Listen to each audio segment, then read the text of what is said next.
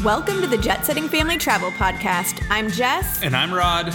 And today we're excited to talk about all-inclusive hotels. All-inclusive hotels have been on our mind because now that we are in this region of Mexico, there are all-inclusive places just all over the place. We are surrounded. We could probably walk to a few.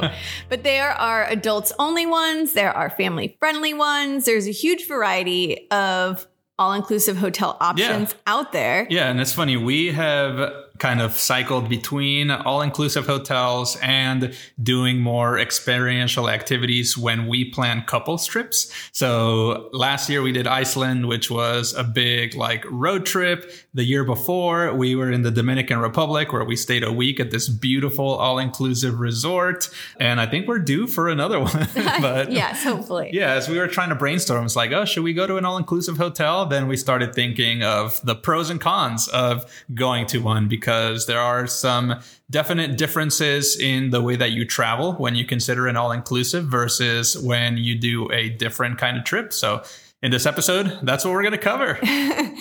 So yes, there's so many pros to an all-inclusive. We'll start one with cost. I'm not saying that they're always cheap, but the beauty is you pretty much know exactly what you're going to spend on that vacation. A lot of times all-inclusives, it includes your food and your alcohol for the entire week for whoever's there. And it also typically includes a variety of activities. So you know going into your trip exactly how much money you need to have saved and approximately how much you're going to spend, because besides the airfare, which even some hotels help coordinate that, there isn't too many expenses you should be having.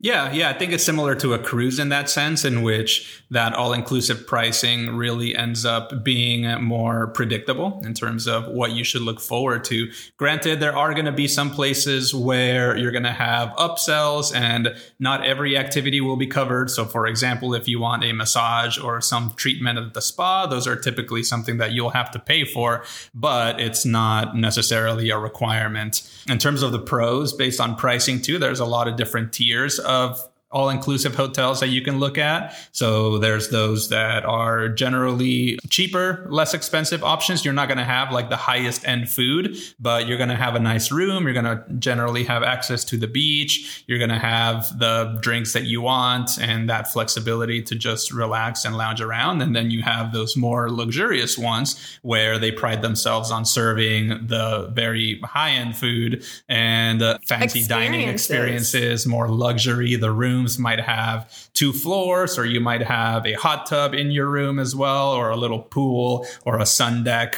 Some even come with an assistant. And when you get to the higher end ones, like Sandals, we've done Sandals 3 times now. Mm-hmm. It's really cool because some of their activities are higher end. You can actually scuba dive. You get so many scuba dive sessions for free at Sandals, which is crazy. They're one of the only hotels I've seen that offered. Right. But you can also get an assistant who coordinates everything for you, from your dinner times to bringing champagne to your room. I mean, it gets crazy depending on which all-inclusive you choose. Yeah, and you do start getting into a routine when you're in an all-inclusive, particularly if they have a big pool. So a lot of the places you'll see in the morning, everyone just kind of starts getting out and about. They'll bring their towels out and they'll leave their towels on a pool chair, and then they'll go either back to bed or go over to breakfast and eventually make their way over to the pool to just chill and relax. So having that butler or that additional service or concierge service where they're reserving that for you just makes it more flexible to be able to do.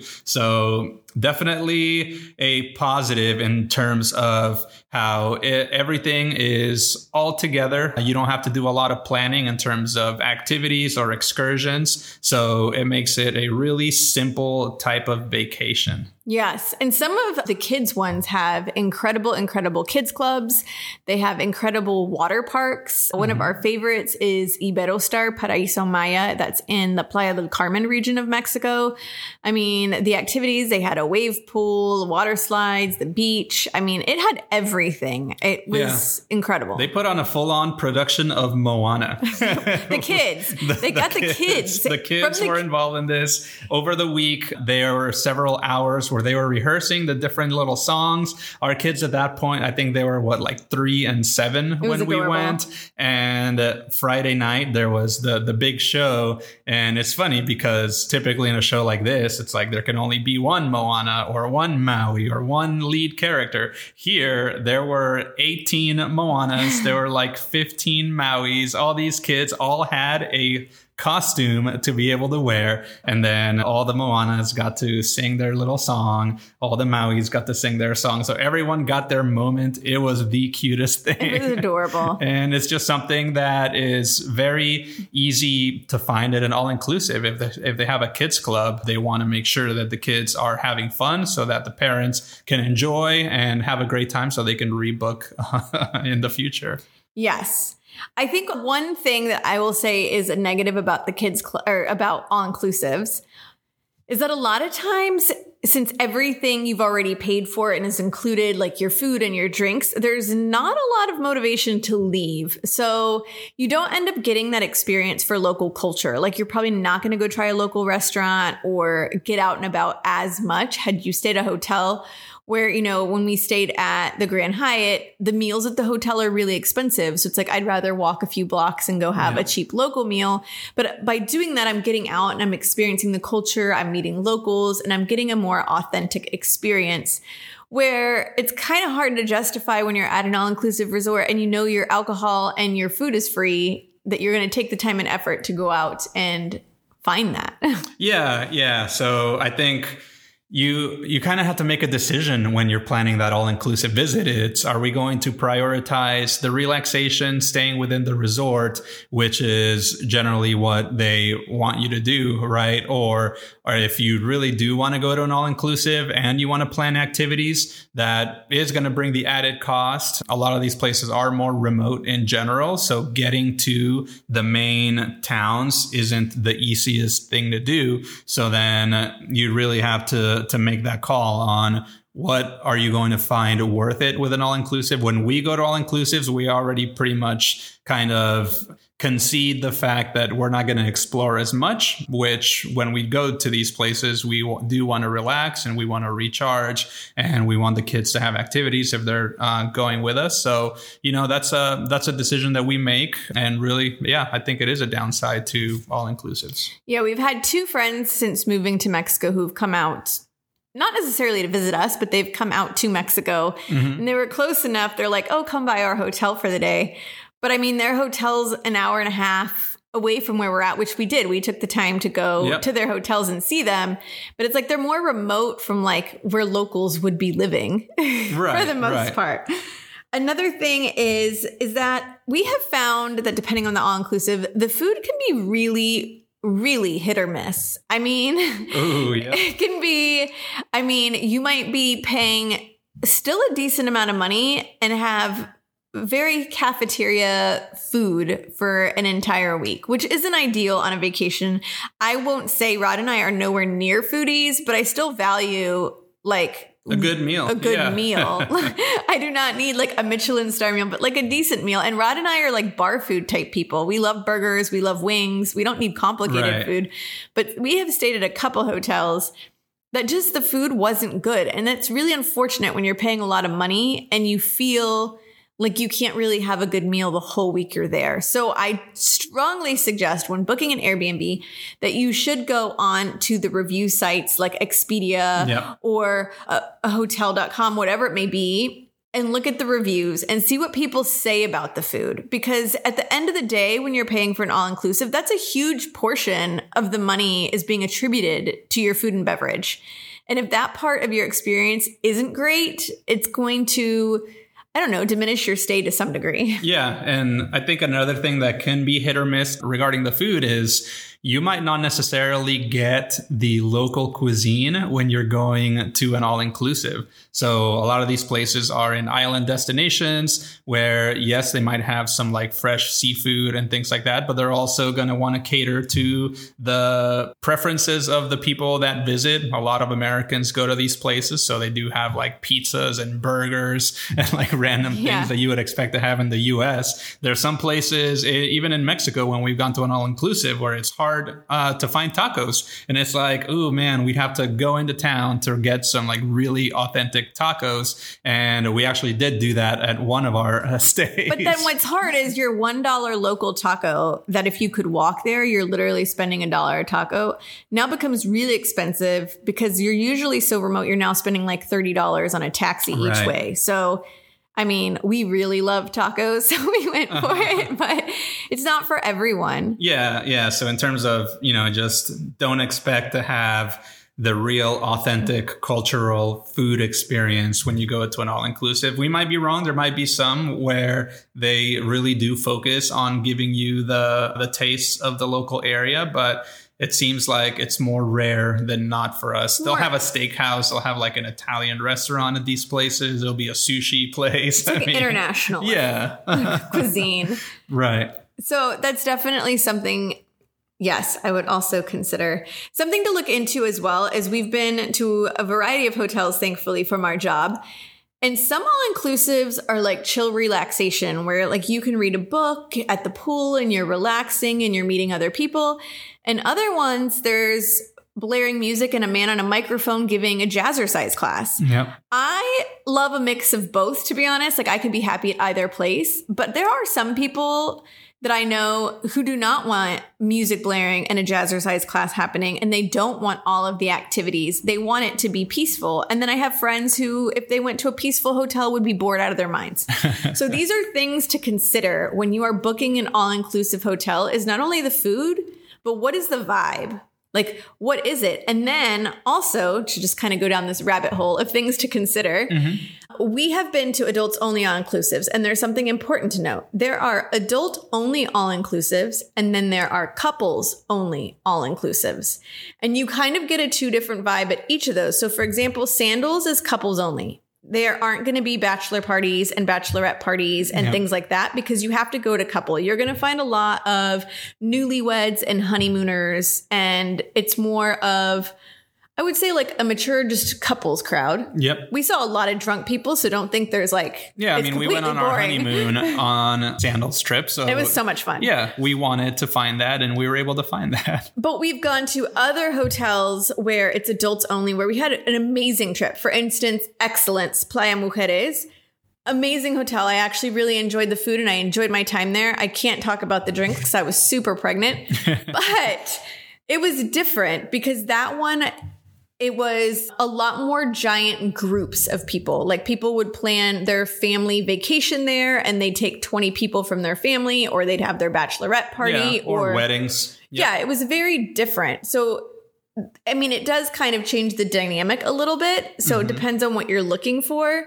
I loved, if you're going on a honeymoon, that we went to Sandals because there's so many honeymooners at Sandals that like we met all of these people with our same wedding date. Right. And who just like went through the same experience, and you got to hear about like, I don't know, the craziness of the planning and their family and how the wedding went and what their dreams were. And so it was cool to be at a hotel with a lot of people that were at the exact same stage of life with us. Yeah. And you instantly had that in common. It was super easy to strike conversations. And then throughout the week, you'd run across people or you'd go hang out and become friends with them. And by the end of that trip there, then you have a new set of friends. Yeah. We met so many friends on that first trip to Sandals.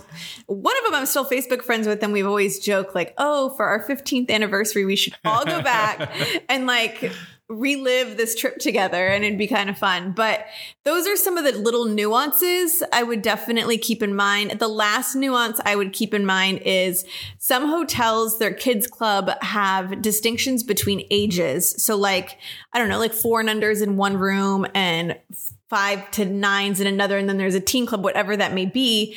And some hotels are flexible with that and some aren't. If you have a sibling pair who you're hoping to keep together, that's something you might want to look into. I know several families, for safety reasons, if they have a younger one, they want them with the older child, and some hotels aren't going to permit that. So if that's something important to you, look into that. As well as some kids clubs take the kids to the beach and the pool, and that's a part of their program. And not everyone's comfortable with that, especially if your kid's not a strong swimmer, if that's something that interests you. So that's another thing that you might want to look into is, what does their kids club entail? Are they going to the pool and beach? If you opt not to have your child go to the pool and beach, is there another activity, or do they need to be released from the kids club at that point? So these are all just small tips you might not think about until you're there and you're kind of like, oh, I wish I would have. Yeah. asked. And in terms of the vibes, even if you're at a family resort or an adults only, there are certain quieter areas to the resort as well. So if you don't want to be near the pool where there's going to be blaring music and they're going to be having the parties at night and all of that stuff, you can go ask to see if there's a room in a more kind of outer area of the resort where you might not hear that as much. We've seen that happen before when we were in Dominican Republic. We spent time in 2 different rooms. One was in a cabana that was by the beach, by where the parties and the big main pool were. And then the other half of the stay, then we stayed in this more hotel-y looking area, looked like a big castle, and that was a more quieter area of the resort. So if you do want to dabble in the vibe and the parties and all that, but you still want kind of quieter sleeping arrangements, then that's something that you can request directly with the resort when you're booking the room, or you can call them and ask what the differences are between the different room sizes and the areas of the resort that they're at. Speaking of that hotel, just to give it a plug, that one was called Sanctuary Cap Cana in the Dominican Republic. And the castle part of that hotel was really incredible. And I actually thought that hotel did a great mix of like relaxation and activity and nightlife, and the food there, I thought, was great. So that'd be one I would recommend to go check out. Oh, yeah. Yeah, we loved it. Cap Cana was awesome. Sanctuary, it had a little bit of everything. I'd say the beach wasn't like top notch. Yeah, the beach was lacking. But the pool was fun. The food was good. We went on our anniversary there and we stayed in the 2 different parts of the hotel. It's right next to the public beach. So you can walk to the public beach, which was beautiful. Yep. But the beach at the hotel itself, I'd say, would be the biggest it was con. Smaller. Yep. But Rod doesn't love the beach as much. He loves the pool, so it was fine. Yeah. The other thing to consider is, even though you say, or it says that you're going to an all-inclusive, some of these resorts are part of like a larger chain of 3 or 4 resorts, some of which have varying levels of inclusiveness, I guess. It's kind of strange. Yeah, it's very strange because there's, there might be the 4-star all-inclusive, but it's right next to the 5-star all-inclusive that's owned by the same brand or company. And the 5-star inclusive people will have access to all the amenities and stuff at the 4-star resort. But if you're at the 4-star resort, you don't have access to the stuff on the 5-star resort. So make sure that when you're looking at it, that there's not any like gates, I guess, to the kind of things that you want to do. I know for us, we've been to a Club Med. That was one where we stayed in a separate kind of section of the resort that was rated their like 5-star accommodations. And then we had access to all the 4-star stuff, and we weren't super clear as like what's included in the 5-star versus the 4 stars. That's also the same at the Iberostar Paraíso Maya. So the Paraíso Maya section of the Iberostar here is, I guess it's 5-star. So it's the top of the top, but there's different tiers throughout this whole complex, like Rod was mentioning. And some of them you have to be careful because when you're looking at the website, you assume you're getting everything, but then it depends on the tier your room is. And I know for a friend who went, I believe it was to Iberostar, their tier, none of the restaurants included AC. They were all open air. Oh, yeah. And you could only access the AC indoor restaurants if you were at the higher end resort. And so that is a big difference. Yep. So the 5-star, like Rod said, could go to any of the restaurants on the whole property. But if you book a cheaper room, you're limited to which ones you could go to. And so, I mean, for us who love AC, that's like the one thing that we struggle giving up when we travel. Oh, yeah. That would be a big deal to us. So just be very careful when booking. Not to say that you will have a negative experience. We've had some incredible experiences. Like I said, our favorites were Sandals, Excellence, resorts were amazing. Iberostar, Sanctuary Cap Cana. So there are amazing experiences, but just when you're booking your room, like Rod said, make sure you truly understand what it's included if it's at a shared complex. Yeah. So I think that about does it for our quick rundown of the pros and cons of all-inclusives. If you're planning an all-inclusive visit sometime, or you've been to one that you recommend, reach out to us. I think we're currently planning where we want to go next on an all-inclusive visit. So we definitely would love your suggestions. If you have any, you can reach out to us on Instagram at the Jet Setting Family, or just, say hi, shoot us an email, hello@thejetsettingfamily.com.